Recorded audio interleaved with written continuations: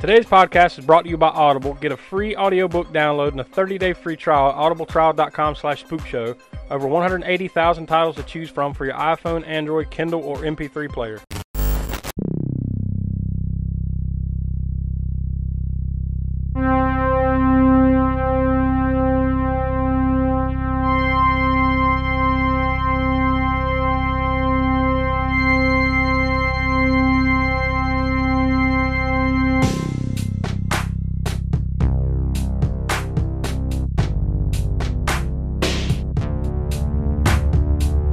Him life. It's not a bad question, Bert. Inside the junk hole. Oh, my goodness. Well, sometimes that is better. It just tastes so damn good. Stargrove. Wolfman's got nards. Killer, Mommy. Here's Johnny. Thou art the one. Star Child. What the hell did we just watch? The All-American Spook Show Podcast. I remember finding out about you.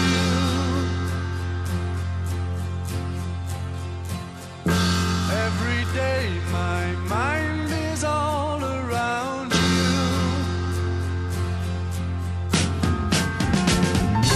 Looking out from my lonely room, day after day.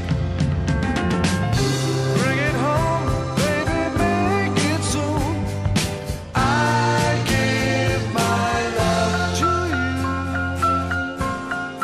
Hello and welcome once again to another edition of the All-American Spook Show Podcast. As always, I'm Josh, and I'm joined here with my friend Will. Hey. And the Professor Smoke. Hello. And Donnie's not able to be with us today. He's on assignment this week.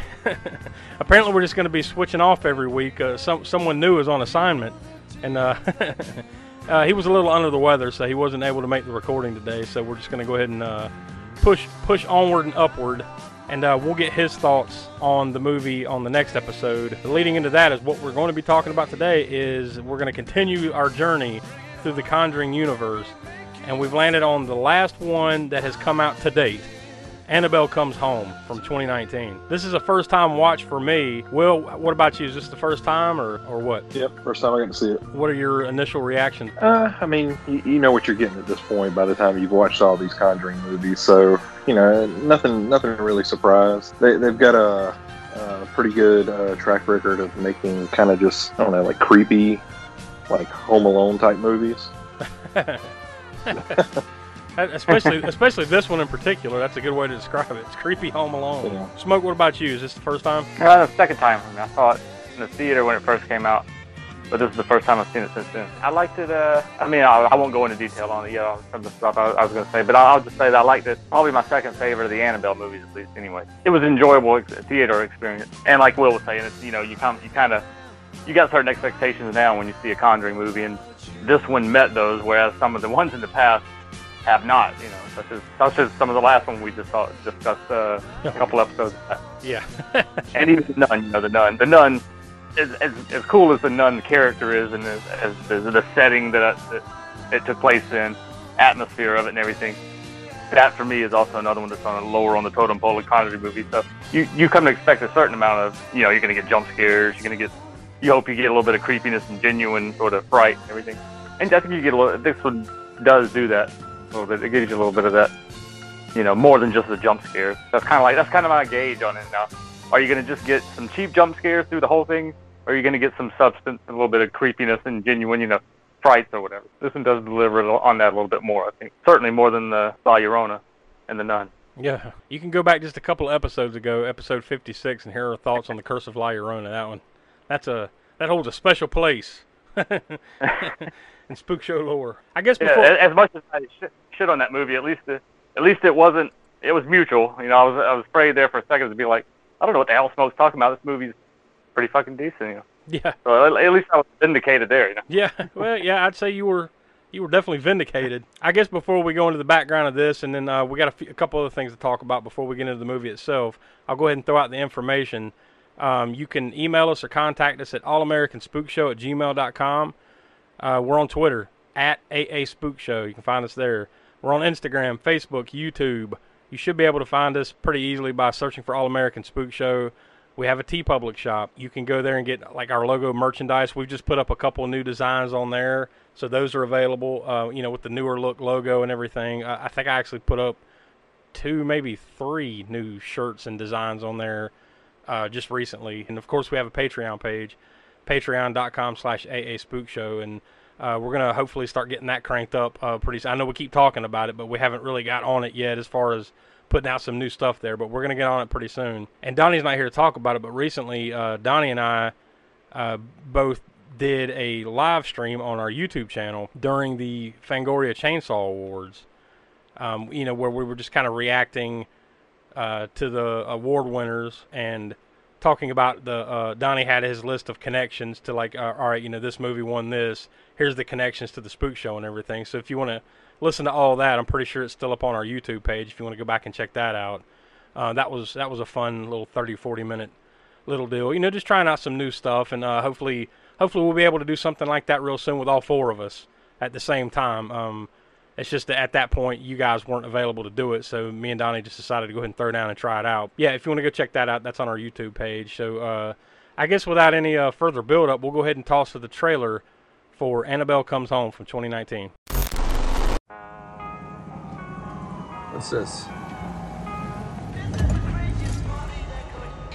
You folks need to turn around. Pretty bad accident up ahead. Anything we can do?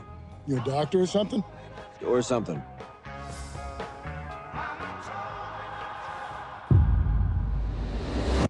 Nice doll. That's what you think.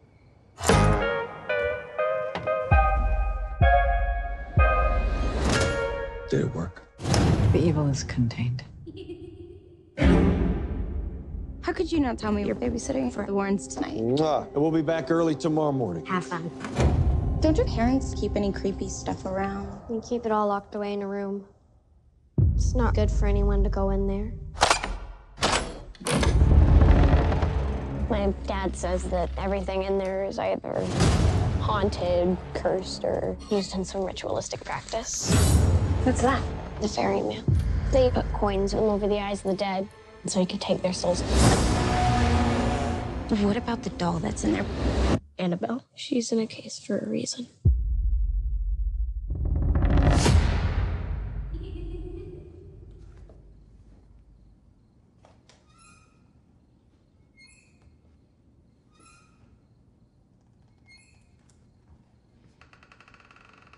Can Annabelle come out to play?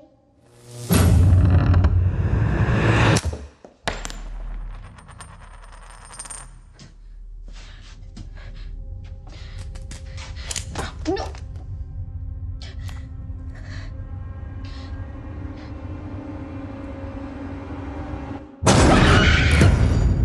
Annabelle is the beacon for other spirits.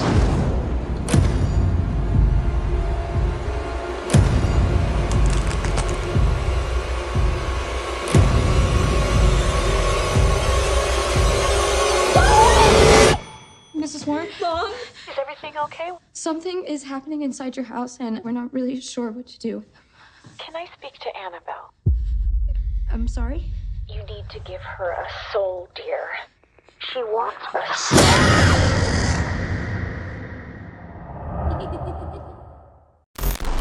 All right, and there's the trailer for that. So I guess before we get into the background of this and start talking about Annabelle Comes Home, let's rewind a little bit and go back to our last episode, which we just did 2 weeks ago, Chopping Mall. Now, Professor, you weren't able to be there because you were on your you were taking a vacation at the time and dealing with other things. So you were knee deep and weren't able to be there. So I guess we'll go ahead and go into that. I know you've seen Chopping Mall probably 1,000 times. So what was your star rating? What are your thoughts on Chopping Mall? Yeah, even though I have seen it quite a few times, I do really enjoy this film, and I hate that I had to miss out on that episode. I'll just get cut right to the chase as far as the star rating. I give it a solid 3.5, and some people I haven't had a chance to listen to the show, so I'm not sure what the ratings were yet. Before you continue, I'll go ahead and say Donnie gave it 3 stars, Will gave it 2.5 stars, and I gave it 3.5 stars. So you and I are on the same wavelength with that one.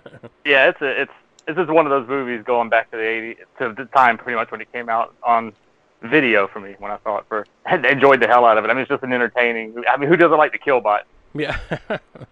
All security robots going around shooting people with lasers and blowing heads up, and that also I talked about. That was one of the best head explosions. I think if I had to name, we'll get to these other ones. We haven't done any of these yet on the podcast, but I could actually probably name my 4 favorite head explosion movies, or at least head explosions. Yeah, that's got to be one of the best. Not only one of the best ones in horror movies, especially for like practical effects and whatnot, right? But just the best one that just comes out of nowhere, like nothing like that before it, nothing like that, and it's just like bam, holy shit, you know. It definitely holds the only, that I've seen, the only laser head explosion, I think. That I can think of. There's plenty of like shotgun head explosions and telekinetic head explosions and things of that nature, but I don't know that there's too many laser head explosions. Yeah, there might be some PG-13 or rated R sci-fi flick that we haven't seen that might have it, but yeah, you're probably right. Yeah, we might again. But yeah, it definitely ranks up there along with like Scanners, Maniac, and Dawn of the Dead, and the movie called The Fury. I don't know if you've seen The Fury. No. It also has one hell of a good head explosion in it. But so that's 5. I said 4, but that's 5. 5 badass head explosion movies. Well, that right there, honestly, the longer we go, we keep doing this, we could probably come up with our own like top 5 list eventually and do a whole show about that. Just random head explosions and just. Maybe a whole episode about like violent deaths in movies or whatever, rank them, that kind of thing. But so like we came up with, since you weren't there, we came up with a gore score of 5. But we also like on that episode deferred to you as the master of the gore score, so to speak, here on the show. So we'll toss to you. What do you think? Well, speaking of deferring, and we talked about this on the first episode. We started doing the gore score and probably mentioned it in a couple of the other episodes. We don't necessarily bring it up every episode, but the gore score in name and in theory is based on the late, great Chaz Balin, a horror journalist, for those who don't know. And for me personally, probably one of my biggest influences as far as me delving into further and deeper into horror in the 80s, whenever I'd always loved horror. But in the 80s, Fangoria magazine and then Gore Zone magazine. And then, of course, I discovered Deep Red magazine, which was Chaz Balin's publication, which was more of a sort of a fanzine on steroids, really. It was a real thick. You've read, pretty sure you've had some episodes. Some issues of Deep Red, I believe, right, Josh? Yeah, I've got a couple, and I know I have the very first issue. I almost said episode too.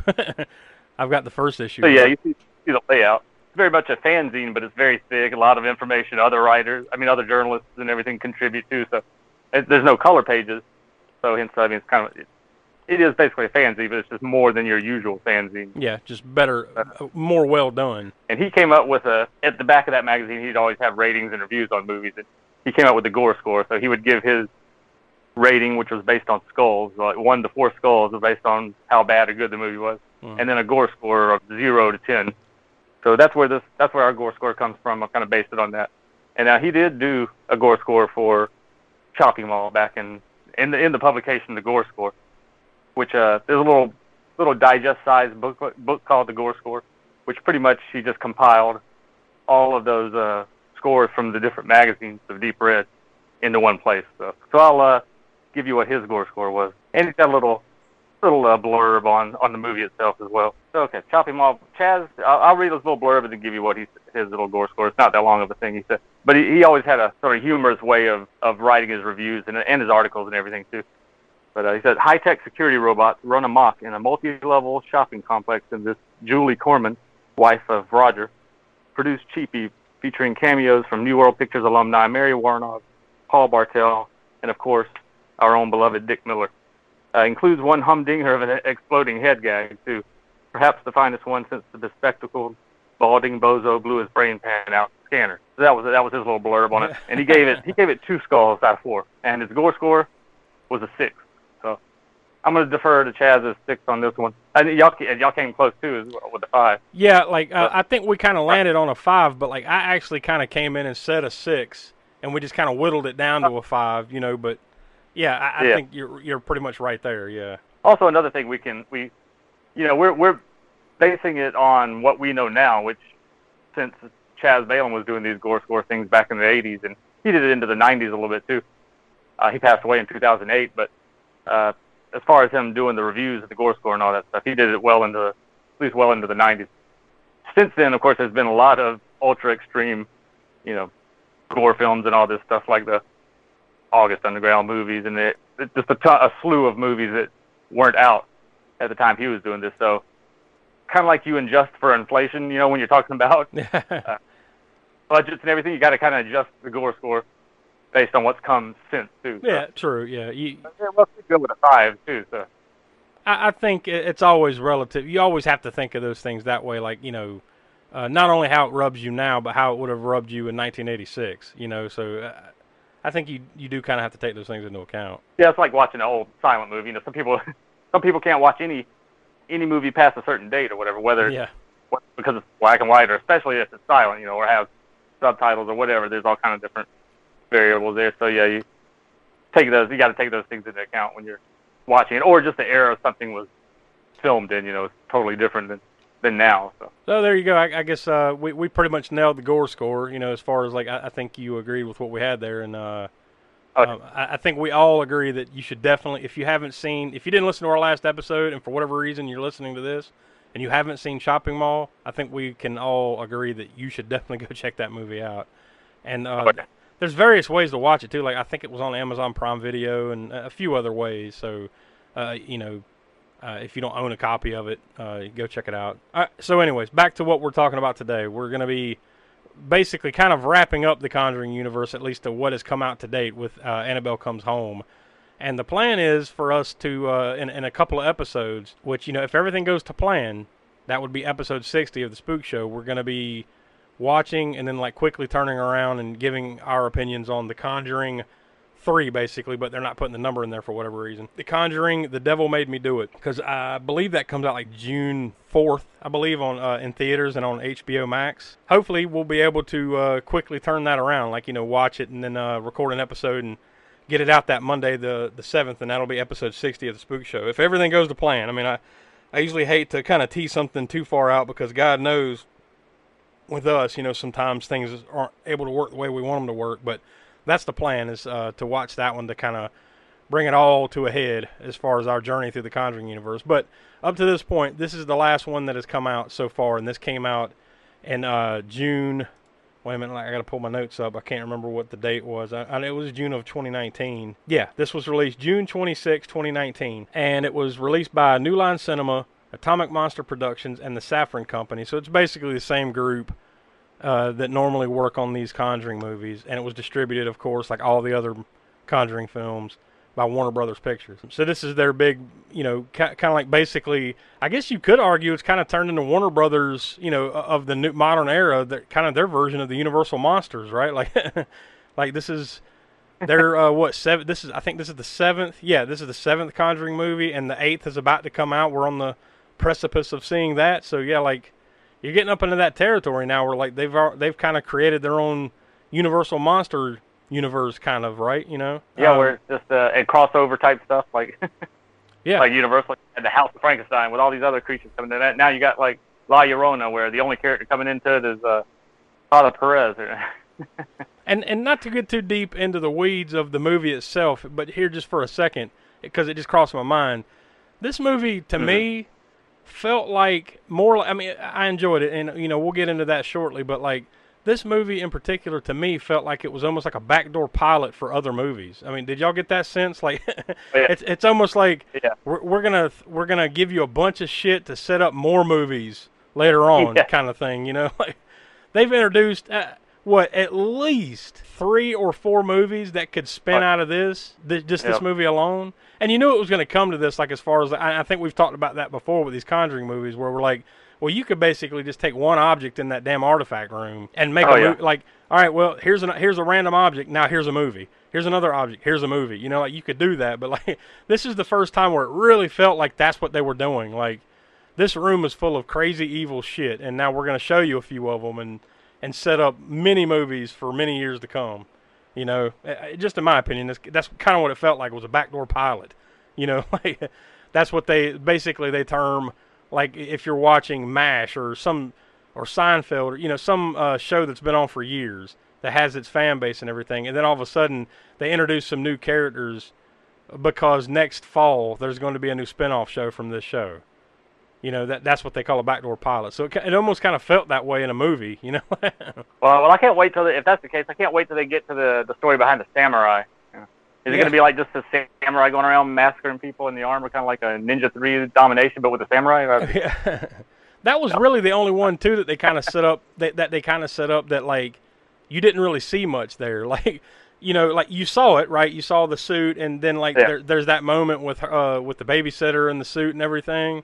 But like that's about it, and there's really no explanation whatsoever what's going on with that. Yeah. You know, you know that one's coming.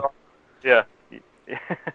Something was up with it if it's in that artifact room, right? Yeah, obviously, yeah. And we'll get into that. That just crossed my mind, and I just wanted to point that out before we continue. Also, this movie in some other countries was just known as Annabelle 3. So they kind of confused the issue here in the U.S. by calling it Annabelle Comes Home, but in a lot of other countries it was just Annabelle 3. And like I mentioned, this was the 7th movie in the Conjuring universe, and the total runtime was 1 hour and 46 minutes. So this is actually a little shorter than a few of these movies. I think La Llorona was, let me see, that was 1 hour and 33 minutes, so that was shorter.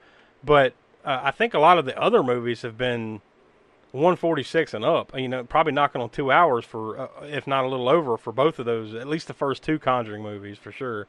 Felt like they were always a little longer, but this one's not too bad. I mean, hour 46, you know, it's a little longer than your average horror movie, but you know, it didn't drag. I don't feel too much. It was rated R, of course, and on IMDb it's listed as a horror/mystery/thriller, so it nails all the key elements there. So the critic ratings. IMDb gave it 5.9 out of 10 stars, so almost, you know, basically 60%.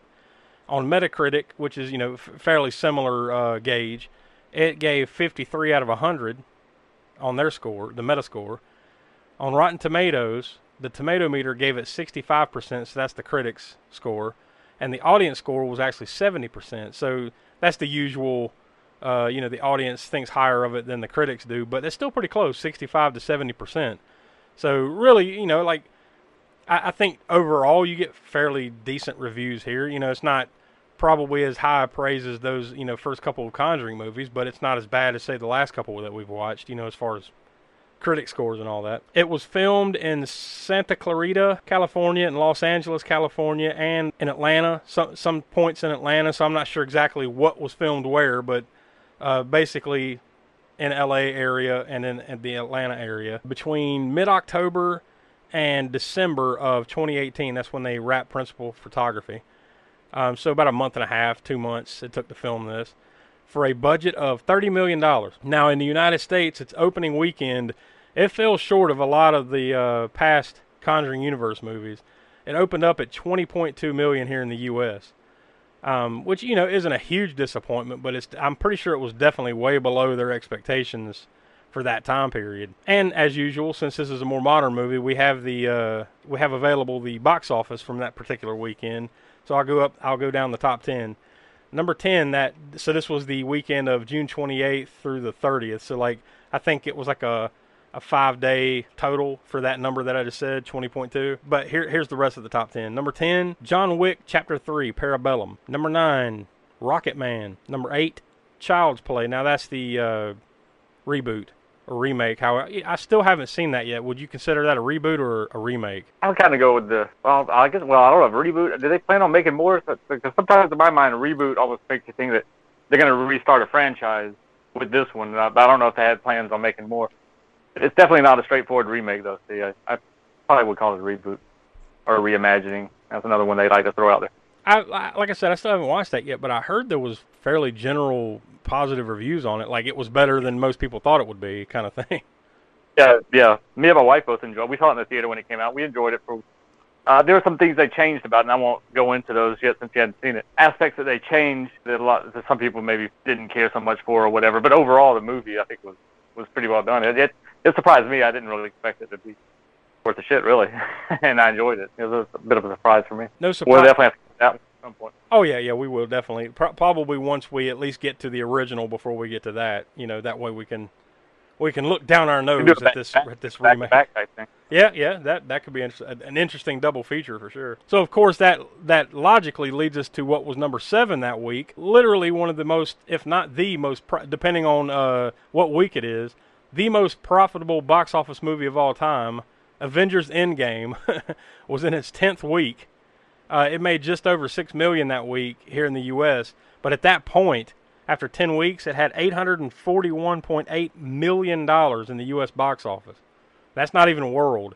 Now, of course, we all know it went on to become the highest-grossing movie, I think, in worldwide box office history over Avatar, but it seems like I just saw recently that, like, another re-release of Avatar just pushed it back over Endgame. So that's why I say it depends on what week it is, and which one's being re-released and all that. Like, I have a feeling unless something else comes along eventually, and I'm sure it will eventually, it's going to be like a back and forth between Avatar and Avengers Endgame for highest grossing movie, because they'll just keep re-releasing it. As soon as one of them pulls forward, they're like, oh yeah, well here we go, we got to re-release this. Yeah, boom. They bring it back. They bring it back out in 3D, and now you just earned another like $5, $10, $15 million, and it pushes it back up. But yeah, they're both well over like $2-3 billion. I don't have it in front of me, but there's some stupid number. That was in its 10th week. That at number 7. Number 6, Men in Black International, which I think is that the 3rd or 4th Men in Black movie? I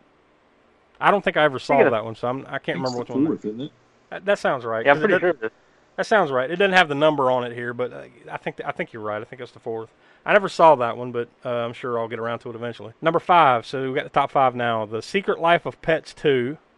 It was raking up, of course. An animated movie in the middle of the summer.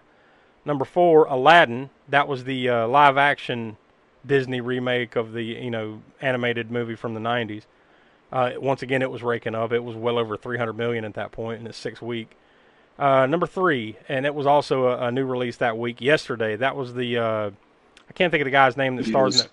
Yeah. Basically, it's just like this dude gets knocked out or something, and then he wakes up in a world where he's the only one that remembers the Beatles.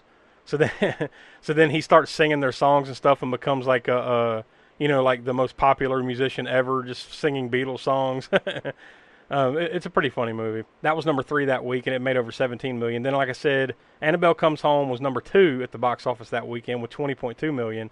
And then number 1 that weekend in the second week, Toy Story 4 had made over $59.7 million. And in 2 weeks, it already made $238.6 million. So Disney threw one of its huge cash cows at this movie a week before. So this had no chance, really, of being number 1 in the box office. I'd say even compared to like what other Conjuring movies had done, probably would not have beat Toy Story 4 on this particular weekend. So there's your box office report for the weekend of June 26th. So you can see what it was up against. It was in the middle of the summer blockbuster season, and frankly, to date, that was the last big summer blockbuster season, right? Like, because the 2020 box office, that got wiped out. Yeah. And nowadays, you make $20 million at the box office, that's a hit. Oh yeah. At this point, you're like, holy shit, Because I think, like, as we're recording this here in May of 2021, like, I think there has been a few movies now, like Godzilla vs. Kong, and maybe a couple others that I'm blanking on right away, that have actually pulled in like some decent box, and that's the first time that there's been anything on that level since the pandemic began, well over a year ago now as we're recording this. So like you said, like 20 million, holy shit, Meanwhile, in 2019, you're just like, man, this was a disappointment, Which points out it's always relative to what's going on and where you're at, So yeah, it ended up in the U.S. grossing $74.1 million. Internationally, though, it made $157.1 million for a worldwide gross of $231.2 million. So clearly this one leaned heavily on its international gross, to kind of bring it in over the $200 million mark. But still, success, no matter how you gauge it. And I don't always see these numbers, but this time I did. If you look at how much they made in the box, and then you apply how much they spent on like PR and all that stuff, the promoting the movie and all that, I think they said they ended up coming out like around $70 million in the black on this. So, it did well enough. But I'm pretty sure it probably definitely disappointed them in those first couple of weeks. For sure, here in the U.S., I'm sure they anticipated it making way more money than that. Yeah, it's kind of hard to go up against some of those. yeah, for sure. I mean, like I said, you just heard that top 10. That's some pretty tough, stiff competition. So this movie was directed by Gary Dauberman, Now, his name sounds familiar, you know, if you've been listening to our journey through the Conjuring universe here, because this dude's written or had a hand in writing pretty much every single Conjuring universe movie that has been released. This one, and of course he wrote both It Chapter 1 and Chapter 2. He was a writer on that too. The Nun, Annabelle Creation. But this is his first and only movie he has directed. Annabelle Comes Home. This is it. So, but I'm sure this won't be the last for him. I mean, like, obviously he's a good writer. He's already written a good handful of very successful horror movies, so I'm sure it's just a matter of time before he'll get his hands on some more properties, you know, as far as being able to direct and all that. And I think, directing-wise, I think he did a pretty good job on this, considering it's his first go-around. And, of course, this was it was a story by James Wan, but the screenplay is by Gary Dauberman himself. So he was a writer on this as well. And, of course, we've mentioned James Wan 100 times when we do all these. He's like the producer extraordinaire of the whole Conjuring universe. You know, he directed the first couple of Conjuring movies, so these are his babies, along with Peter Safran. You know, he's another producer who's worked on all these things. So obviously you're keeping it in the family here when you hear these names of all the behind-the-scenes producers and directors and writers and all that. And, of course, it's starring Vera Farmiga and Patrick Wilson as Lorraine and Ed Warren. They reprise the roles yet again. Which they obviously are about to do yet again, and we'll talk about that in the next couple episodes with The Devil Made Me Do It, because you know that's more like The Conjuring 3 basically. So like they're kind of the main focus of the movie. Although you know they're definitely in this, but they're not. They don't play a huge part of this movie because you only really see them at the beginning for like the first 10 or 15 minutes, and then at the very end, and that's it. You know, so they had light work in this one, but you know they were still the big stars of the movie. It stars McKenna Grace as Judy Warren. They play Ed and Lorraine Warren's daughter, Judy. Let's see, you may know her from The Handmaid's Tale. That's that really popular Hulu series. She was in the movie Gifted. She was in the movie I, Tonya. I, Tonya. That was the Tonya Harding movie that had Margot Robbie in it from 2017. Which is actually a pretty funny movie if you go check that out. She's on the Amazon original Troop Zero. I mean, for someone as young as she is, she's only she was born in 2006. She's almost literally almost as old as, she's only slightly older than the entire Conjuring universe, basically, right? So what would that make her here in 2021? Quick math. How old is she? Will, you're the math whiz. 2006. Well, I'm 3 years old. 3? What? Yeah, wow. Well, she's really impressive for a 3-year-old. But yeah, she's young. But yeah, considering how fucking old, or you know, how young she is, I should say, she already has 58 acting credits on IMDb. So she's been a busy little girl for sure. Starting all the way back to like she was in an episode of a TV series called The Goodwin Games back in 2013. And pretty much right after that, like, you know, movies and TV shows and voice acting. I mean, a little bit of everything, for real. She's already been in soap operas. You know, the usual gag for when we're going through the cast of a horror movie is soap operas. She's already got that. She was on The Young and the Restless. Was she on The Love? No, she was on The Love. Yeah, no, she's a little too young for that, unless there was like some weird reboot of the Love Boat, and she just happened to be on it, but... so yeah, Scooby-Doo. Say what? All right, so the babysitter, Mary Ellen, that was played by Madison Eisman. She would be known from the recent Jumanji movies. You know, Jumanji: Welcome to the Jungle and Jumanji: The Next Level from the last couple of years, and that last one came out the same year as this. She plays Bethany in those movies. So it's like that's the funny thing about those Jumanji movies. It's like it's a big role, but it's a small role because like you don't see her very much in that movie because you know like they get replaced by the bigger actors or whatever. But technically, you know, she's like one of the main stars of the movie. It's just someone else being her, you know. So it's weird that way. But you know, if you've seen those Jumanji movies, you know what I'm talking about. And she was in another Disney movie called Clouds this past year.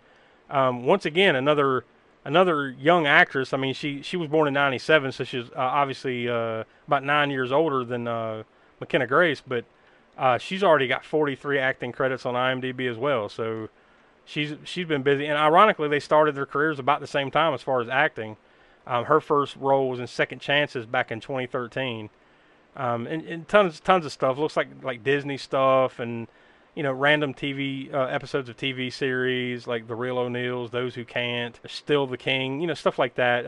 But yeah, she's another one that's on the rise for sure. I'm sure we'll hear more of her as time goes on. And you get another young actress, Katie Saroff, who plays Daniela Rios. That's the Mary Ellen's friend who comes into the house and basically causes all this chaos in this movie. She is especially stacked up to the last couple of actresses. She's a relative unknown. She's still pretty young. Well, I'm assuming she's very young. It doesn't have her birth date here, but she's only got 14 acting credits on IMDb that go back to a TV movie called Teen Spirit in 2011. So she had to have been fairly young there. And she's been on an episode of Supernatural, that show on the CW that's been on for like 85 years. She was in an episode of that. That one right there, I have a feeling, will probably be one of those ones that come up like when we're talking about more current cast, like more current movies and we're going through the casts.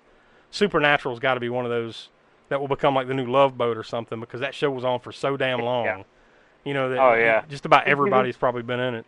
She was in a couple episodes of Girl Meets World, a TV movie called Twisted Sisters, but nothing really as big as this. This is definitely like probably her big opportunity for sure. And she was in an episode of This Is Us, that NBC series that's extremely popular. So another one that's probably on the rise. And let's see, we got Michael Cimino as Bob Palmieri. This is the boy that lives across the street that has the hots for Mary Ellen. He doesn't have a massive role, but he's in it enough to mention here. Let's see, he's another one that's pretty young. He was born in 99, so he's only in his early 20s. Well, 99, I guess that'd make him old enough to drink now, right? Which, that's another crazy thing, right? You ever go to like somewhere and it'll say like before this date, you can buy alcohol or whatever. Now that we're in the year 2021, that year on there is 2000. I'm like, Jesus Christ. Someone it makes you feel old. Yeah. I'm sure 2000. The year 2000 was the future, Oh yeah. Now that idea is old enough to drink. That's just crazy to me though. But anyways, he has 13 acting credits on IMDb that date back to 2015. He was in a short called Limitless Potential. But right after that, the next year in 2016, he was in a TV movie called Hopefuls. It was a Nickelodeon sitcom pilot. And then after that, there was a movie called Shangri-La Suite. But once again, this would be probably his first big breakout type of deal here for sure, because he hadn't really done much other than random TV movies and shows. Then he does this, and then he's in a TV series called Love, Victor, which I don't know anything about, but that's a more current show that's apparently on right now. So I think it's about Victor. Maybe not. Who knows? Maybe that's the twist. That's probably about all worth mentioning, as far as the cast is concerned. That's your major players. I guess that's really about all I had, guys. I mean, did you guys have anything else that you dug up that I didn't point out here about old Annabelle Comes Home? The only thing I got is that Annabelle has actually popped up in the DC universe. Really? Yeah. 2018's Aquaman, when Arthur and Mara swim down to the ocean to find Mara's aquatic vehicle in Atlantis, and there's a bunch of trash. Apparently, the Annabelle doll is there. And then in Shazam, when Billy Bastion goes into the pawn shop, Annabelle is somewhere on the shelf. Huh. Now, I can't remember, without looking it up, about Shazam. Aquaman was directed by James Wan. So that's probably your natural connection there. And like I said, I can't recall any. That leads me to believe there's probably some connection to Shazam, to James Wan or something there, right? Yeah. Well, I think it was more or less just a nod to him. Yeah. Obviously, yeah. They just probably just do it in the background because it's funny, and certain people are going to, they always do the Easter egg bit. But yeah, James Wan's actually directed Aquaman though, so he's probably the one that kind of slid that into the background, right? Trying to pull one over on him. I wonder if James Wan will realize I put Annabelle. I wonder if he'll actually notice this. Well, I mean, like looking at the pictures of these, like the one in Shazam, it's just like blatant. It's the Conjuring version of the Annabelle doll. The one in Aquaman is kind of hilarious.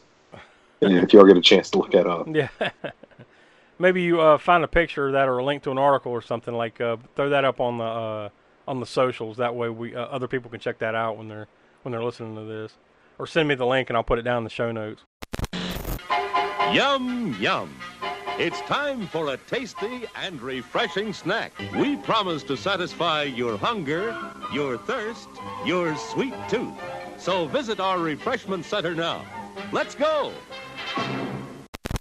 For you, the listeners of the All-American Spook Show podcast, Audible is offering a free audiobook download with a free 30-day trial to give you the opportunity to check out their service. Like we always talk about, this is your chance to, you go and use that audibletrial.com/spookshow. They give you a credit when you sign up.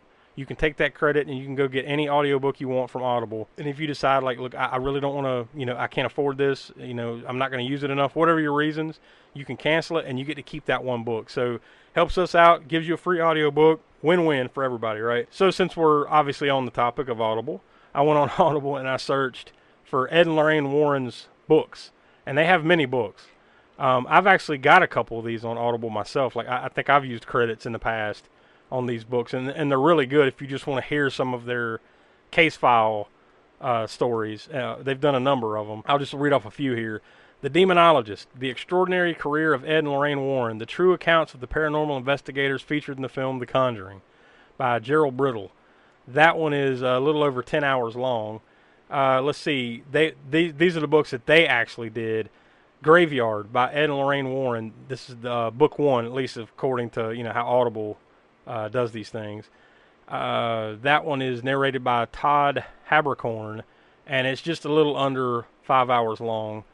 And just without looking all the way down through here, they have the third book of Ed and Lorraine Warren called The Haunted, One Family's Nightmare.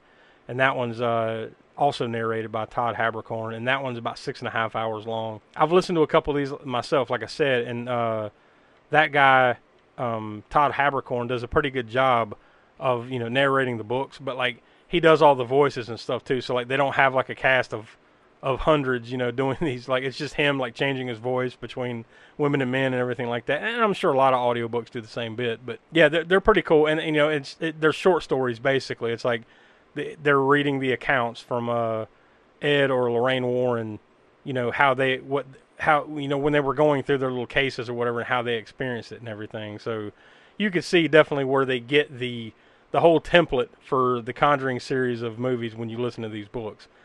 So I would definitely recommend going and checking those out. So if any of that sounds like your cup of tea, and if you're listening to this, it probably is, let's face it, you can download your free audiobook today by going to audibletrial.com/spookshow. Again, that's audibletrial.com/spookshow for your free audiobook. All right, so I guess without any further build-up, let's go ahead and get into the movie itself. Have you guys listened to either one of their or read any of their books? I haven't listened to any yet, but I don't even remember which one I read. But I read one back in the '90s.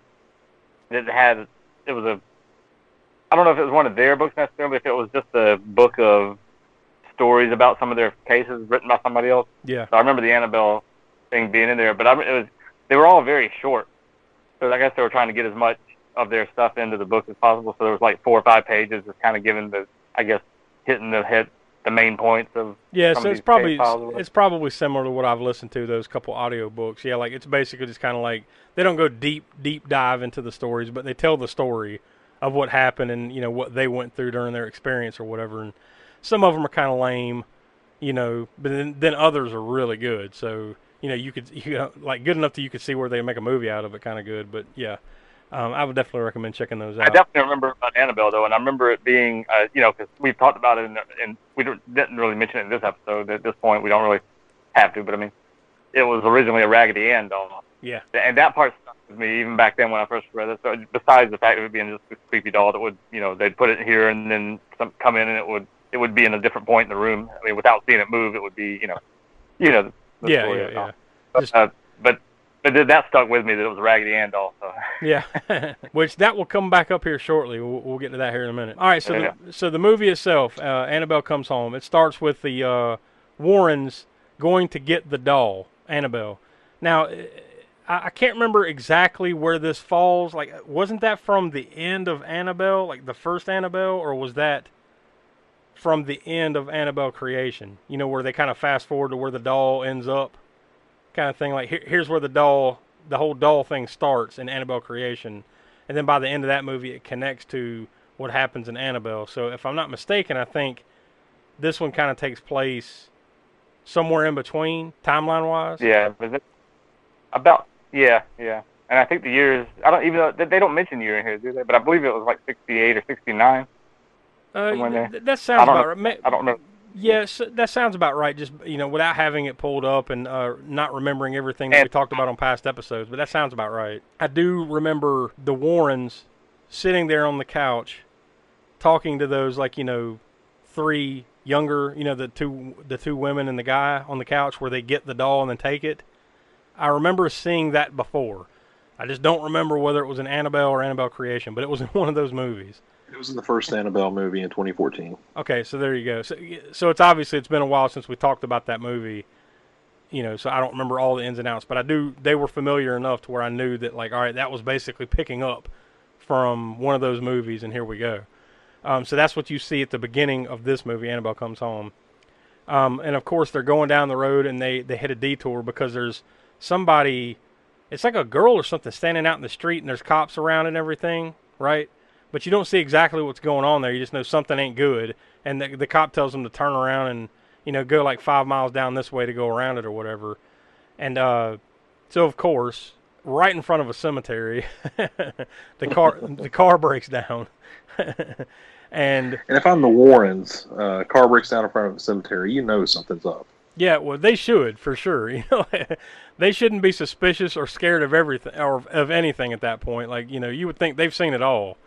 So they'd be like, oh, shit, here we go, But, they play along, and Ed gets out to check out the engine, and Lorraine's still sitting in the car. And it's funny how they got Annabelle sitting in the back seat, strapped up, or I'm assuming she's strapped up, but she's just sitting in the back seat, in the middle, your son or daughter would, right? They're sitting right behind them in the car. And as she's sitting there, she hears a girl's voice, or you see her in the back seat. She doesn't see her, but we do as the viewer. See, there's a girl sitting in the back seat, and she says something like, "I love your doll," or something like that. And then you see some other spirits or whatever from the graveyard. They're all surrounding the car and everything. And then one of them kind of pushes Ed Warren out into the road right as a truck comes along, and he barely is able to get out of the way of the truck, before he gets steamrolled. And then the guy comes running out oh my God, I don't know what happened. It's I couldn't control the truck. And then basically you're just looking at Annabelle you little bitch, You know what was going on here. So then it cuts to them getting home with the doll. And I like this shot too where Judy sees them come home. She comes up to the top of the stairs. And then as Lorraine is carrying the doll, it looks like it straight up turns and looks at her almost. It didn't necessarily turn, but it looks like it's looking exactly like right at her, Yeah, it's not animated at all, but I noticed that shot too. It was this, not to compare it to Chucky, but it's the scenes when she's carrying Chucky, but he's not moving. Yeah. But you know he still see. But he's staring a hole through you, kind of thing. Yeah. But it's still doll mode, and he hasn't gone animated yet. Yeah, it's like that. So when they bring it home, they meet up. A priest meets them there, and his name's Father Gordon. He comes in and blesses the doll and everything like that. And then they're like, yeah, this ain't enough protection. So they put her in this glass case over in the corner that's made out of, what they call it, temple glass. I guess it's glass from a church or something. I'm assuming it's blessed glass or something, right? Is what that little cabinet is where they put her. So they put her in the rocking chair and then just lock it up, and it's got the sign on it positively do not open this, warning, written on the side of it. So it's the picture that you've seen, and I think somewhere along the line they showed, not in this movie but in previous movies, I believe, they actually showed the real picture of the real doll, right? And I think it's pretty much sitting in the exact same thing. The little warning sign looks exactly the same and everything, and it's just sitting in this glass case. So they put her in the glass case and lock her up, and then you see on the screen, the Warren Artifact Room holds the world's largest private collection of haunted and cursed objects. Due to the extreme evil contained within, the Warrens have the room blessed weekly. While every object has its own unique and terrifying history, there's one artifact the Warrens deem more malevolent, is that how you say it? Malevolent than any other. And then you see the title of the movie, Annabelle Comes Home. On the bottom, you see 1 year later. So, Annabelle's been living in the house for a year now. that's the other thing too. Before I continue, and I think I might have mentioned this before, like, so like this movie was dedicated, and you see this at the very end of the movie, to Lorraine Warren, because she passed away, like, I think literally like right before this movie came out. It was like in April or May of 2019. She passed away, and she was old too, like 1927 to 2019. Like, man, she's knocking on 100, like, you know, into her 90s for sure. So she lived a long life. But so what happened to this room and all the shit in the rooms now that they're both dead? Like, when that happened, you know, when I was reading about her passing away, like, who's caretaking for this stuff now? Yeah, because they point their daughter. I guess. I mean, because they do point out, like I said, you know, in what I just read, that the Warrens had this room blessed every week because, you know, of the evil contents, right? So, like, did they die and this shit just went to the wind, or is somebody watching over this stuff? Because, like I said before, I think it's almost like the containment unit in Ghostbusters. You know, like, somebody's going to let this thing loose and all hell's going to break loose, literally. So, like, if you're one that believes in Conjuring universe movies that come out, it'll remain to be seen what happens. Yeah. But anyways, you know, that little digression. We're back into the movie. So 1 year later, you're introduced to the Judy's babysitter, Mary Ellen. You see Judy at school, and then this is when you see that you come to realize that Judy can see things like her mom. She keeps seeing like this dead priest walking around her school because she goes like a Catholic school or something like that. And there's a statue of this guy. It's like Father blah blah or whatever. I don't remember what his name was, but you see that this guy died some time ago. But she keeps seeing this dude in the school, so clearly you see she's like her mom, like she's got that clairvoyant gift. Then you're introduced to Daniela, who is Mary Ellen's friend, and basically she's like this guy Bob, you know, who works at the local market and lives across the street from you. He's got the hots for you. And then they call him, his nickname is Bob Has Balls or something like that. And this is a running joke throughout the movie, is the Bob Has Balls joke. Basically the setup here is that Mary Ellen is going to be babysitting Judy as the Warrens are out of town doing something, working on a case, going on vacation. I don't know what it is they're doing, but they're not here. So Mary Ellen's going to be watching after Judy while they're gone. And Daniela decides to come over after they leave. Mary Ellen's making a cake, and she brings in some skates like as a gift, because it's also it's Judy's birthday, like on this day, right?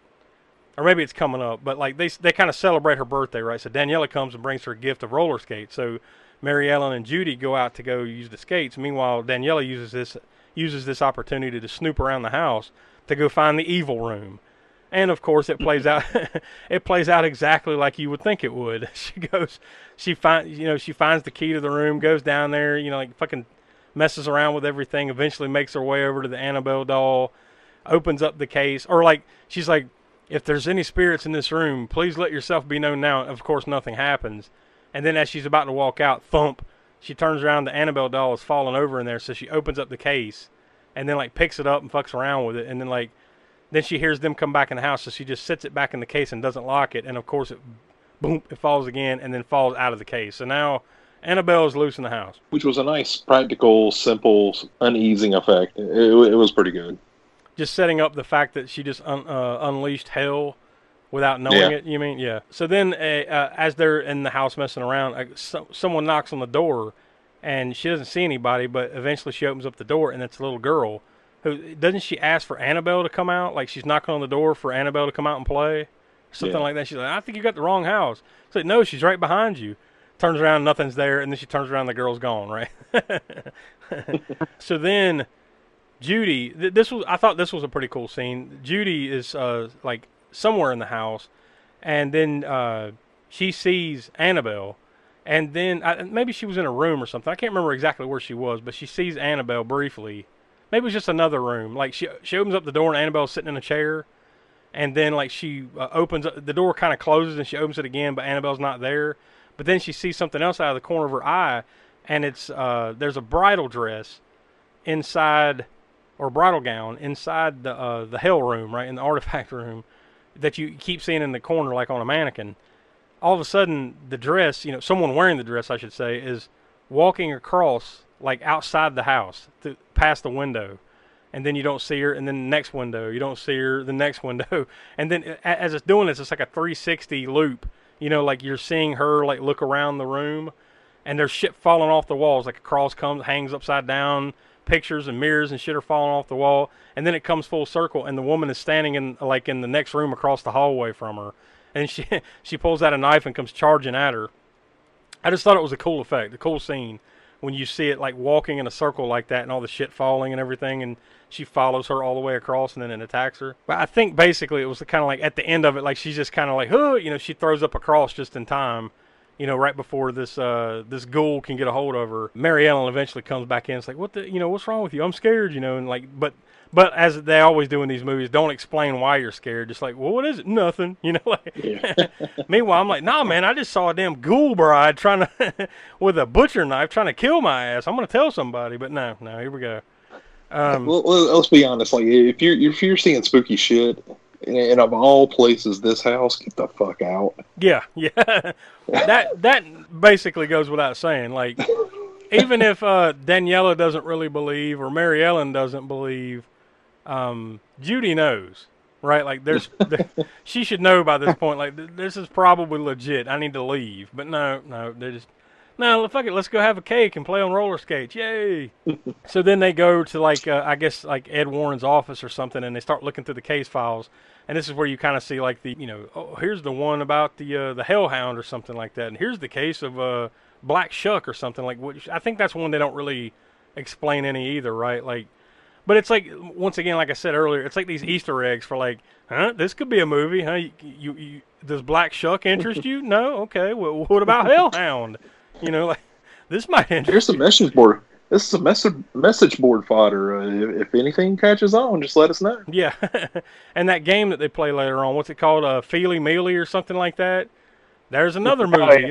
This is like, it's just movie after movie here, right, with all these items. Not to go too far, but what happened with the Crooked Man? Because the Crooked Man they were supposed to make a movie out of too, but that one, I don't know what happened to. The last I heard is it still eventually might be a thing, but I guess they've cooled on that one for a while. I guess my guess is something like the pandemic has probably given them excuse to kind of like pull back and maybe do something else. I don't know, but yeah, that was one of those things too, because that was from The Conjuring 2, I believe, right? Where the Crooked Man, the shadow thing, yeah, that lantern. And I do feel like a lot of this stuff, like if you don't capitalize on it quick after the movie comes out, it kind of loses the steam. Yeah. And another thing, I don't know if this is the case, but I mean, remember the Slender Man, which was terrible. I don't know if they.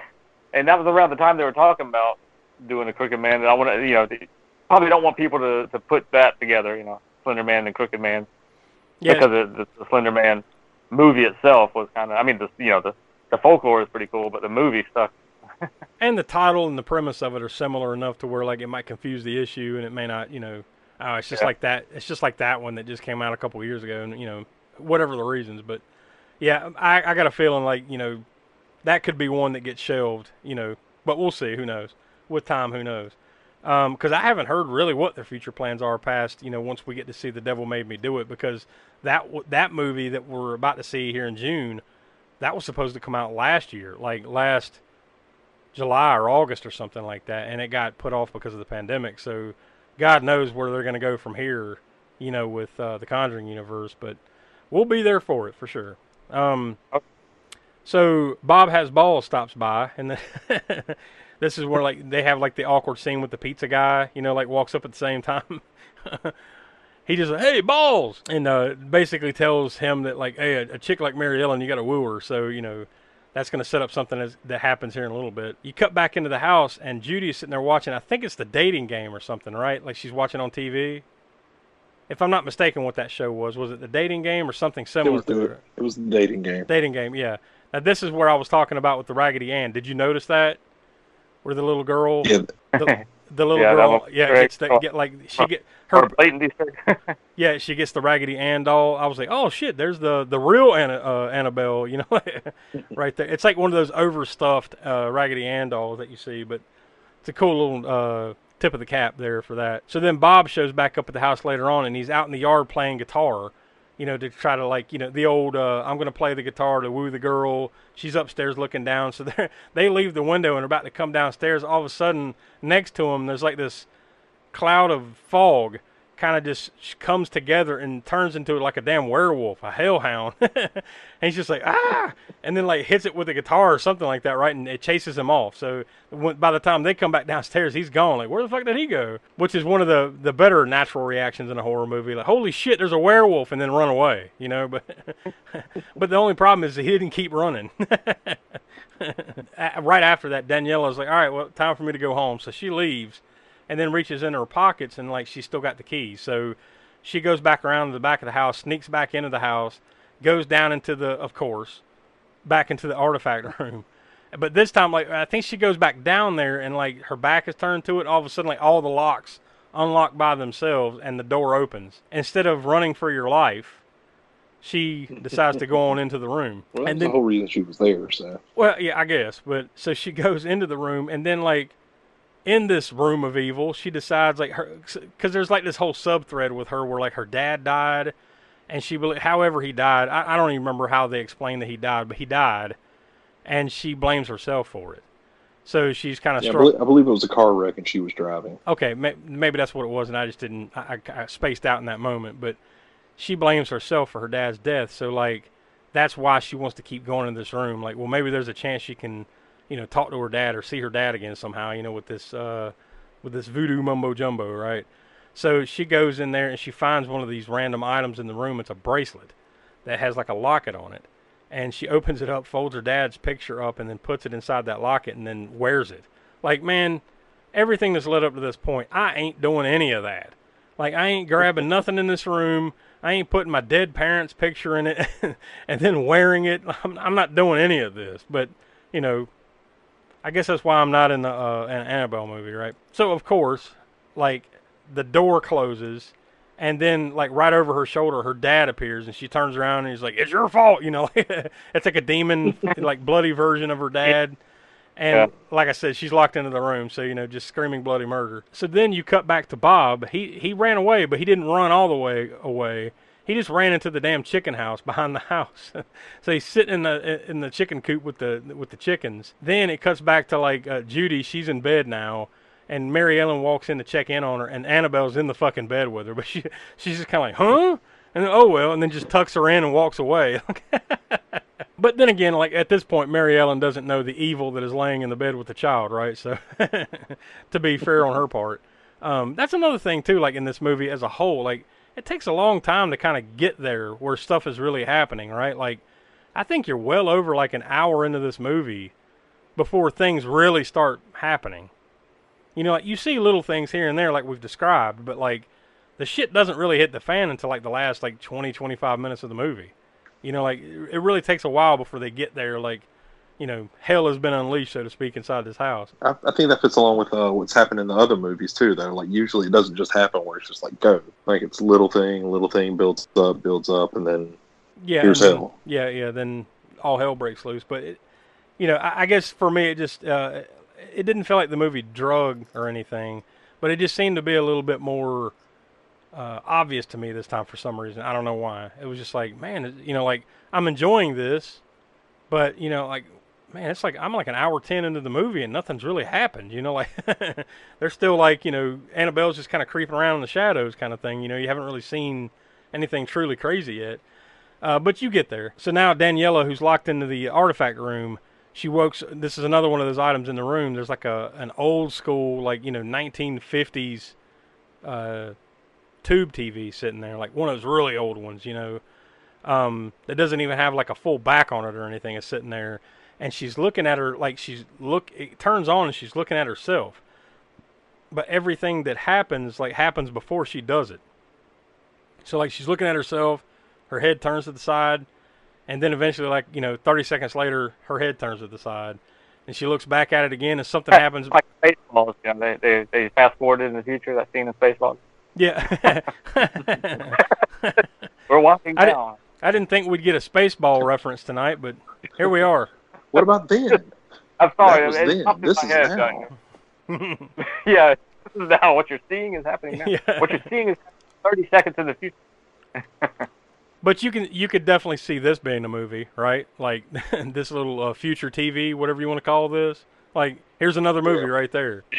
Then Mary Ellen who's, like I said, Judy's asleep, Daniela's locked down in the room, Mary Ellen's by herself. There's this whole long, 5-minute scene where like she's kind of like going through the house and she finds these coins laying everywhere, and then she's eventually attacked by the ferryman. Another movie. Like, here we go, right? You could definitely see this one coming, like a mile away. This is a movie for sure. There's no way. But with this one and in the scene like later with the ferryman, that absolutely reminded me of House of a Thousand Corpses. Yeah, what you mean like later on with the bodies stacked up and everything, or not stacked up, but kind of like through the hallways with the coffins and everything. Yeah. And we'll get to that here in a second. But that scene right there, man, those coins on the Mary Ellen eyes. Am I the only one that like looked at those and said that's fake as hell? Like they were bouncing around. Like, look, I watched this on Blu-ray. Maybe it was a little bit more obvious because it was Blu-ray or something. I don't know, but like it was a bad CGI job on the on the Mary Ellen coin eyes.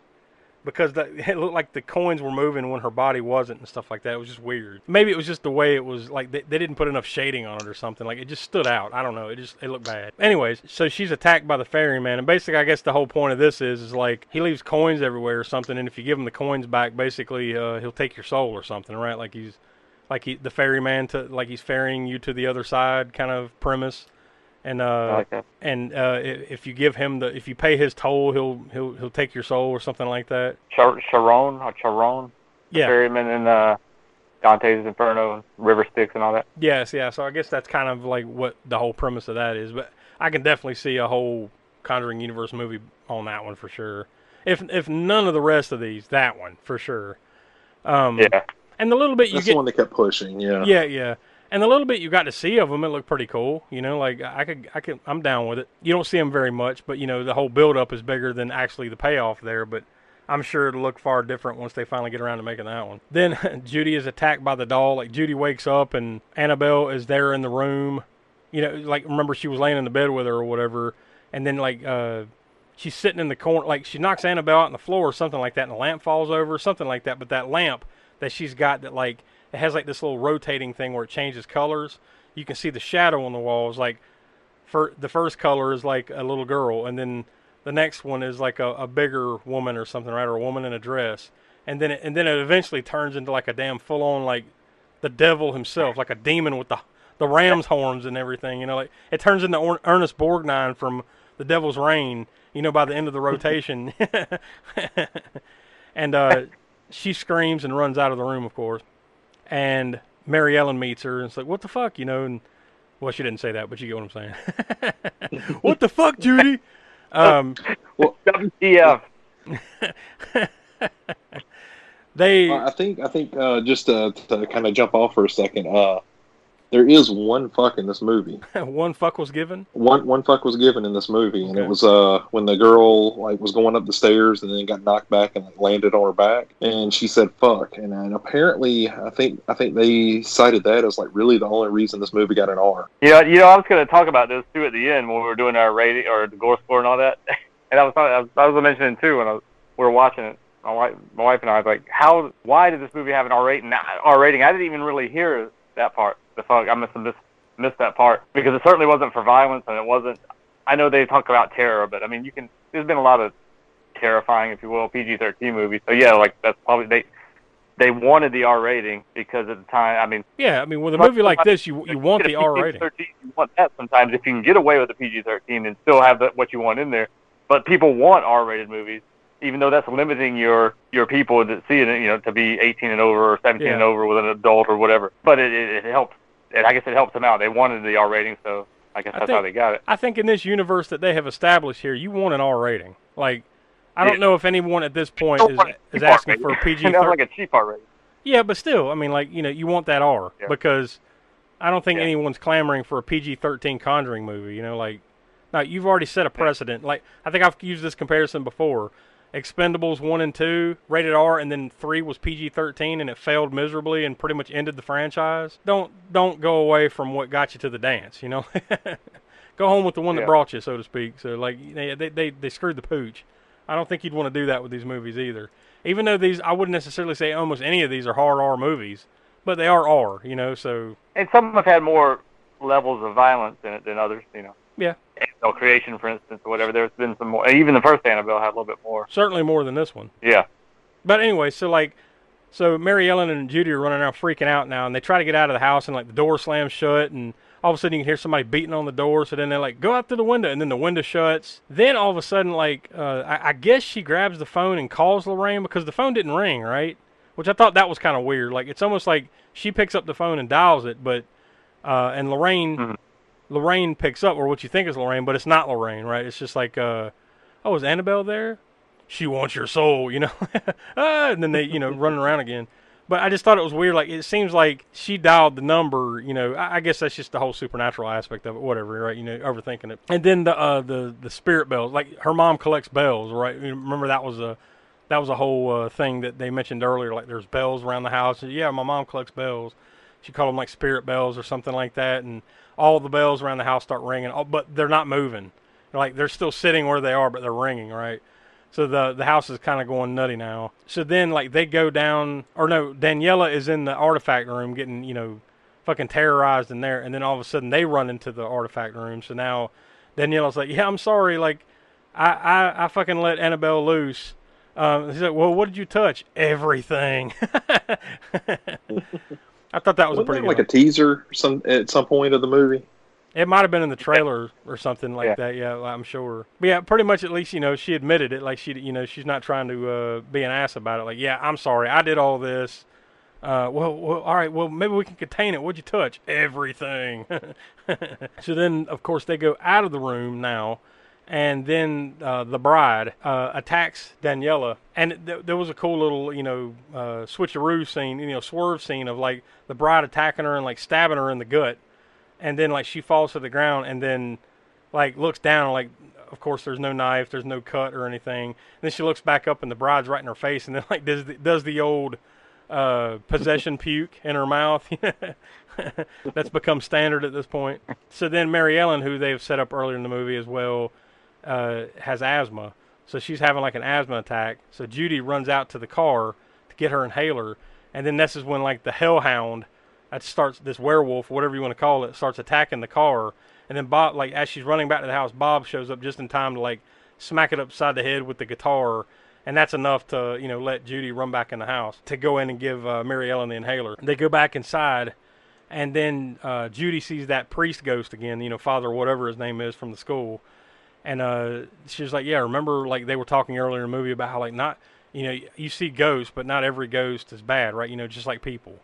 So they follow the ghost. Now, you know, that whole premise is kind of shit all over, like, 2 minutes later, you know, because they never follow up anymore with the priest, right? Like, the priest leads her down into that room, but then you never see anything to do with him again, right? Yeah. He just led them down in this room for no particular reason, and they followed. But, like, on the way, there's that samurai armor. There's, like, a samurai suit, like, standing there in the middle of the hallway. And as they're walking past it, like, Mary Ellen kind of gets lost in its gaze of, like, looking, like, dead in its face. And you hear, like, some kind of, like, god-awful, like, samurai war or some shit, like, going on in the background as she's, like, staring at it. And then Judy says something to her to kind of snap her back. And then she keeps walking into the room, and she turns back around to look at the samurai suit, and it's like its head's turning, like, looking at her. Then they go into the room, and there's that game, Feely Mealy is there, and they have to... It's basically like this blind game of, like... I guess the whole premise is you reach your hand up in the box to feel something, and then I guess you have to guess what the item is you're feeling or something.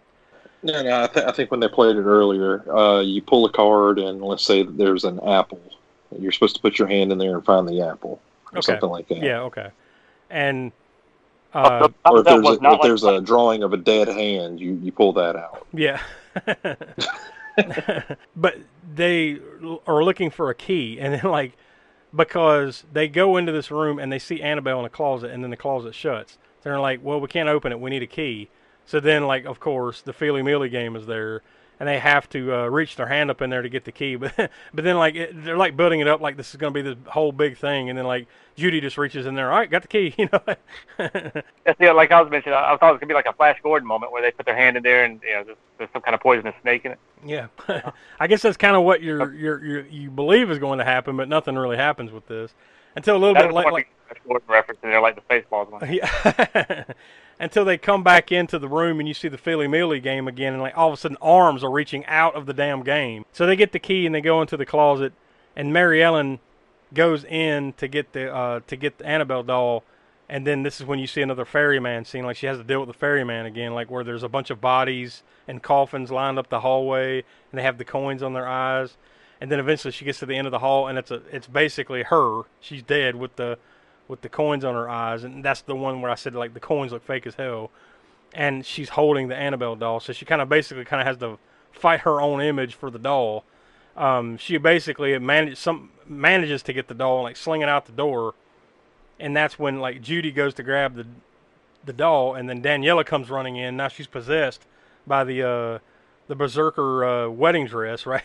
Now she's the bride, and she comes in and attacks Judy, and then or Mary Ellen, I think she's wrestling around with her on the ground, and then Judy turns on that projector in the room of her dad, like there's film of her dad like performing an exorcism, and it basically kind of like performs an exorcism on the bride because they're playing it like right on her, and it's almost like all of a sudden there's an exorcism going on, and that but I guess it's enough to knock the demon or whatever of the dress out of Daniela.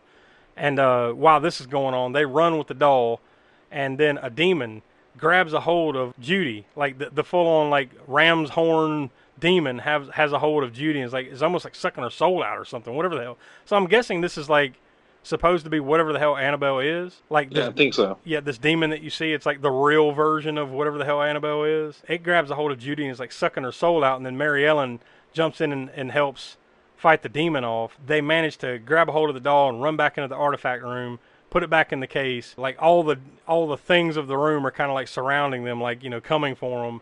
And then Daniela runs in and manages to help them close the case and lock it. So that ends that contained, you know, Annabelle is contained again and everything goes back to normal. Then of course Bob runs in like right afterwards, like ready to go, and then like, oh, well, it's already taken care of, Bob. Then that's when the Warrens come home, and then they go out and explain it to them or whatever. So then you fast forward at some point, you know, I guess a day or two later, a week later, whatever it is, and Judy's having her birthday party, and nobody's there, and she's kind of down in the dumps. And then all of a sudden, Mary Ellen and Daniela and Bob show up, and then like all of her friends from school all show up. So it's this big happy moment, like, hey, everybody's come for Judy's birthday party. And then Lorraine goes Daniela is in the artifact room again. Lorraine comes in and talks to her about like the fact that she talked to her dad or something, and her dad told her that it wasn't her fault, you know, not to live your life in guilt or whatever. And then right out, you know, they kind of hug, and then you see a real picture of the Warrens, you know, when Judy was, you know, 7-8 years old, and you see them, and then that's on the bottom. On the bottom of the screen, it says, in memory of Lorraine Warren, 1927 to 2019. Then you get the end credits, you know, which is kind of the first minute or two of the credits are pretty cool. Once again, with the cool credits, right? But, yeah, so there you go. That is Annabelle Comes Home from 2019. Because I watched to the very end, there wasn't anything else after that. So that was pretty much it. So the whole thing with Danielle at the end, man, you've been stuck in there with a bunch of possessed artifacts that's been torturing the hell out of you.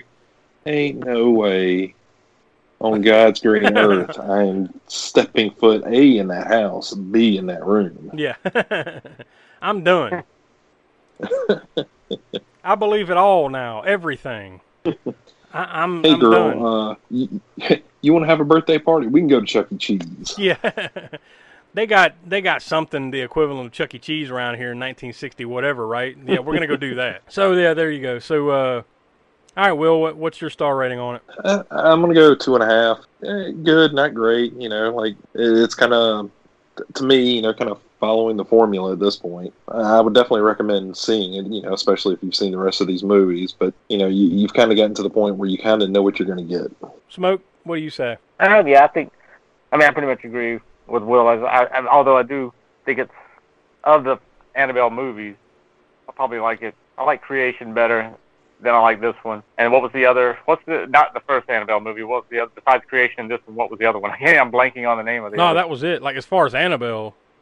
Oh, okay, there's 3. Yeah, this was basically the third one. Yeah, I mean, I would give it maybe 3 stars, and I would place it within at least like I said, within the Annabelle movies. as second behind Creation, and then the first Annabelle movie being the third one, or my third favorite. Least favorite? I don't know. Whatever the phrasing. But again, it's definitely not the worst of the Conjuring universe, and certainly not the best. So it kind of falls in that mid ground for me. I'll go back. But I do like.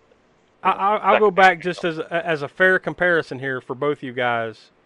If you want to adjust your, just before we continue, and if you want to adjust it, I'll give you a second to adjust if you want, just out of comparison's sake.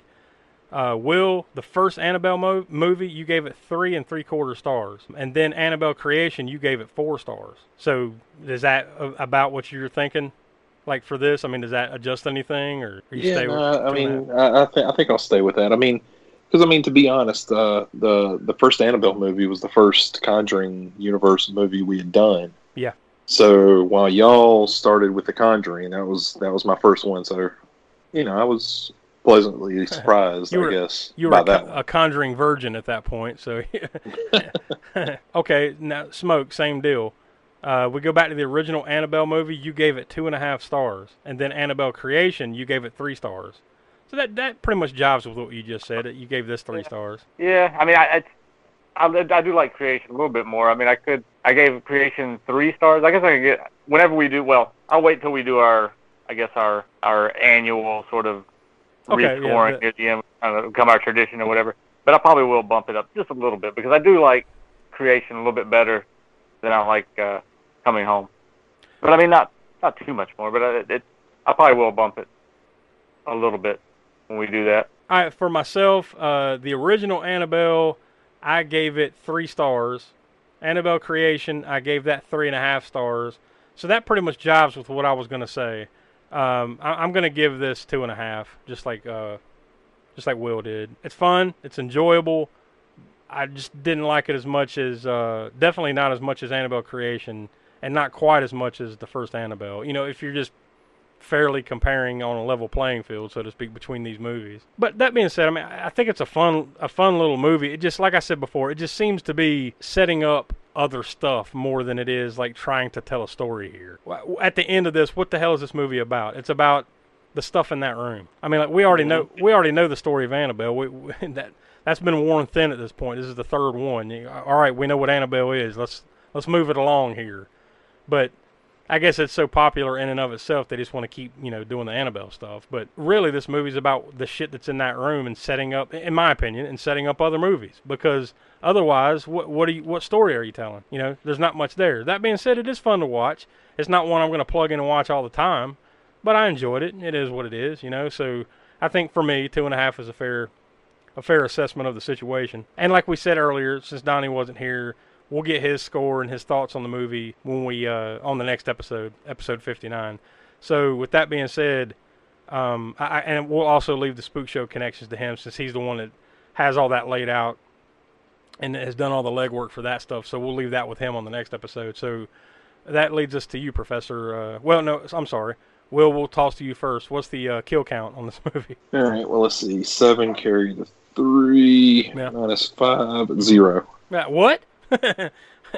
you have a weird way of mathematical algorithms. Yeah, I don't think you see anyone at all, right? No, I mean there's that wreck like before, Yeah, but that's another thing. At the beginning of the movie, but you don't even see it. That's the other thing too. What the fuck was that? What was that? Was that a wreck? Was that a woman? Because there's a woman standing out there like in a white gown or something, right? What was that? What did we witness there? Was that supposed to be the woman that was in the car with Lorraine? Yeah. Whenever Ed's in the... Right? Yeah, and she's like bloody or something on the side of her head or something, right? But like, what was that? Was that a wreck? Was that a woman just out there committing suicide? What the hell did we witness there? That was a police situation. I just thought that the whole thing was weird. Like, you would think at least if it's going to be a wreck, let's see like a couple of cars mangled up and like a body hanging out of the side of it or something. Like you don't see anything, and then the one shot you do see is just like some girl or woman standing there like with some blood on her or something, or whatever the hell she was doing. She's just standing there and the cops are kind of around her there, right? I don't think you saw anything. I mean, maybe I need to go back and look at it a little closer again, but I don't think you see anything at all, and it didn't explain anything. I just thought it was weird. It's like, I guess it doesn't matter in the grand scheme, but just kind of a random thing to throw in there. Maybe it was just as a device to show that Oh yeah, if you haven't seen these other movies, remember Lorraine is clairvoyant and she can see dead people. Now here we go. You know, maybe that's what it was. I don't know, but anyway, kill count. You said nothing. So, and there was nothing 0. else. Yeah. So that being said, Smoke, that leads to your gore score. So what do you say for this one? Well, in keeping with the kill count, it's a big fat 0. And there was no gore to speak of, and like I said before you know, when Will had mentioned about the rating and everything, one of the things I was going to mention here was that they must have paid off the MPAA to get the R rating, but I missed that one fuck given. Yeah. But even that though, is that enough to get an R? Because isn't that the gag? You in a PG-13 movie you can get away with one fuck, right? I thought so. I thought so, but I mean, unless it was the you know, terror and fear, whatever the rating. But I didn't think that was enough to get an R rating unless it's something like I don't know. I mean, well, it is. I guess it is demons. Fear and terror would be enough to have an R rating, unless it was violence to go with it, and you know, and/or nudity / cussing and everything else. I guess it is demons chasing around like young girls in a house, so I guess that's enough. I guess, you know. That coupled with the one fuck, I guess. Yeah. Pushed it over. What do you see about this? And I don't know if y'all know anything about the when you see an R, like we watched it on the Blu-ray, and before the movie comes on, you know how they'll have the rating on the screen? Yeah. And they'll have a color background. It was the R with a blue background, but I thought R always had a red background. I don't know. Huh? Maybe that's the R with a blue back. Is that like a light R? Yeah, I was about to say maybe that's the well, it's an R, but it's just barely, so you get blue. I don't know, but and we never really discussed that on that old episode we did about ratings history and all that either. So I'm not sure about the color codes. I just always know about the red band. It might be a lot of movies have an R with a blue. I don't know. I just didn't really. Yeah, like when I think R, I think the red band, but maybe that's just when it comes to trailers. That's usually like hard R, you know, like red band stuff, or you know, there's going to be profanity in the trailer, red band, that kind of thing, you know. But yeah, so basically we come to the conclusion there's not really much gore. I mean, like what else is there just other than like you see a couple dead people, the ghost, right, and the girl that gets in the back seat, she's got some blood on her. The only other thing that comes to mind right away would be, you know, the ferryman with all those dead bodies in the coffins, and then the stabbing scene. Yeah, the stab didn't really happen. Yeah. And then the dad with the missing eye. With the eye socket thing. So I guess give it a 1. We'll go with a 1 then, because there was a little bit there, but still not enough. I don't think enough of violence to have given it an R rating. We're getting into that the puke scene. I mean, really, if you think about it, just something we watched recently to compare to this, April Fool's Day, right? Like, like all that shit you saw in the movie was probably more gory, but nothing happened, right? So like, it's almost like that again, like that'll. Yeah, you know, it seems like we got to get a movie to really run it up there, something like Cannibal Ferox or something. You know? We got to offset these zeros and ones with something. Well, you unwittingly just gave me a great segue into what we're going to be watching next. Speaking of horror at its heights, we're going to be watching Jesse James Meets Frankenstein's Daughter from 1966. So let's see if that movie puts this to shame as far as the gore score is concerned. I've never seen it, only seen the trailer, and that's enough for me. So it wouldn't surprise me if there's a little bit more, you know, somebody probably dies in that movie, right? Without watching it. I bet you we got at least one dead body in it, and that's more than we got in April Fool's Day or in Annabelle Comes Home. So we'll find out when we see that next. But the IMDb synopsis for Jesse James Meets Frankenstein's Daughter is the Old West. It was back when times were tough. The land was harsh. Vigilantes were unforgiving, and outlaws were apparently pretty nice guys. So this ought to be interesting. This is a path that we have never taken before, you know, as far as like westerns or anything like that. And also, this is the oldest movie that we've ever talked about to date. I think when we looked at it, the oldest movie that we've talked about so far was Black Christmas, the original from 1974. So we're going a little bit further back in the old time machine to 1966 for this one. So this should be interesting, to say the least. And last I checked, like you can go watch this movie on YouTube. Maybe we'll send out the link. But there's probably other various ways to watch it. So it shouldn't be too awfully hard to track down a copy of it somewhere. But I'm pretty sure it's still up on YouTube. So I guess that's it for this episode. You guys got anything else to add about Annabelle Comes Home, or looking forward to Jesse James Meets Frankenstein's Daughter or anything? Definitely looking forward to Jesse James Meets Frankenstein's Daughter, and at some point we'll maybe have to do the double bill movie that it was on. I think it was Billy the Kid versus Dracula. Something Point down the about line. Not back to back. That'd be just too much, I think. something about that time period of the '60s where they wanted to mash up Western movies and sci-fi and horror. Yeah, there's not too many. Yeah, that's something else we'll have to dig into. I've never really looked to see how many Western horror movies there are, but I'm pretty sure there's only not too many. You know? Yeah, probably not many. One called I forget, Ghost Town in the '80s, or late '80s, I think. That's the only one that really comes to mind besides these two. At the moment, I know there's more, but yeah, not too many more. One thing about this movie that we were just talking about was that I noticed in the store, the scene where Balls is working right in the store. Yeah. When they walk into the scene, right in the front is a little comic book magazine, Oh, yeah. magazine rack, whatever. There's like Yeah. a Swamp Thing issue #1 sitting there. Oh yeah, I noticed that. What do you think about? You noticed that too? Oh, I noticed that whole rack. I'm like, oh Jesus, there's like That whole rack, yeah. hundreds. There was a Detective Comics there too, and a couple other things. I can't remember the other two right now, or the other ones. But I do know that the first issue of Swamp Thing was '72. Yeah. So I don't know if that necessarily. I don't know if that really jives with the other movies though. 'Cause I think didn't we have some that were set? Well, I'm sure because this is Warner Brothers and Warner owns DC Comics. I'm sure they were just like, well, get some time period, random comics to put out here, so recognizable, but we're not really going to go into the depths of the date and everything. Maybe if it's off, but yeah, I'm sitting there looking at it like, holy shit, there's like hundreds, if not thousands of dollars worth of comic books sitting on that rack right there. Yeah. But, yeah. But anyways, yeah. So Jesse James Meets Frankenstein's Daughter. That's coming up next, and like we teased, to kind of get the steam going for that. Episode 60. After that will be The Conjuring. The Devil Made Me Do It. That's going to be kind of a quick turnaround for us because it's going to come out literally like 3 days before the episode drops. So go ahead and watch Jesse James Meets Frankenstein's Daughter, and then get ready for the next Conjuring movie on episode 60. So that'll be kind of a big build for us. So I guess for Donnie and for Will and the Professor Smoke, I'm Josh. We are the All-American Spook Show Podcast, and we will see you next time for Jesse James Meets Frankenstein's Daughter.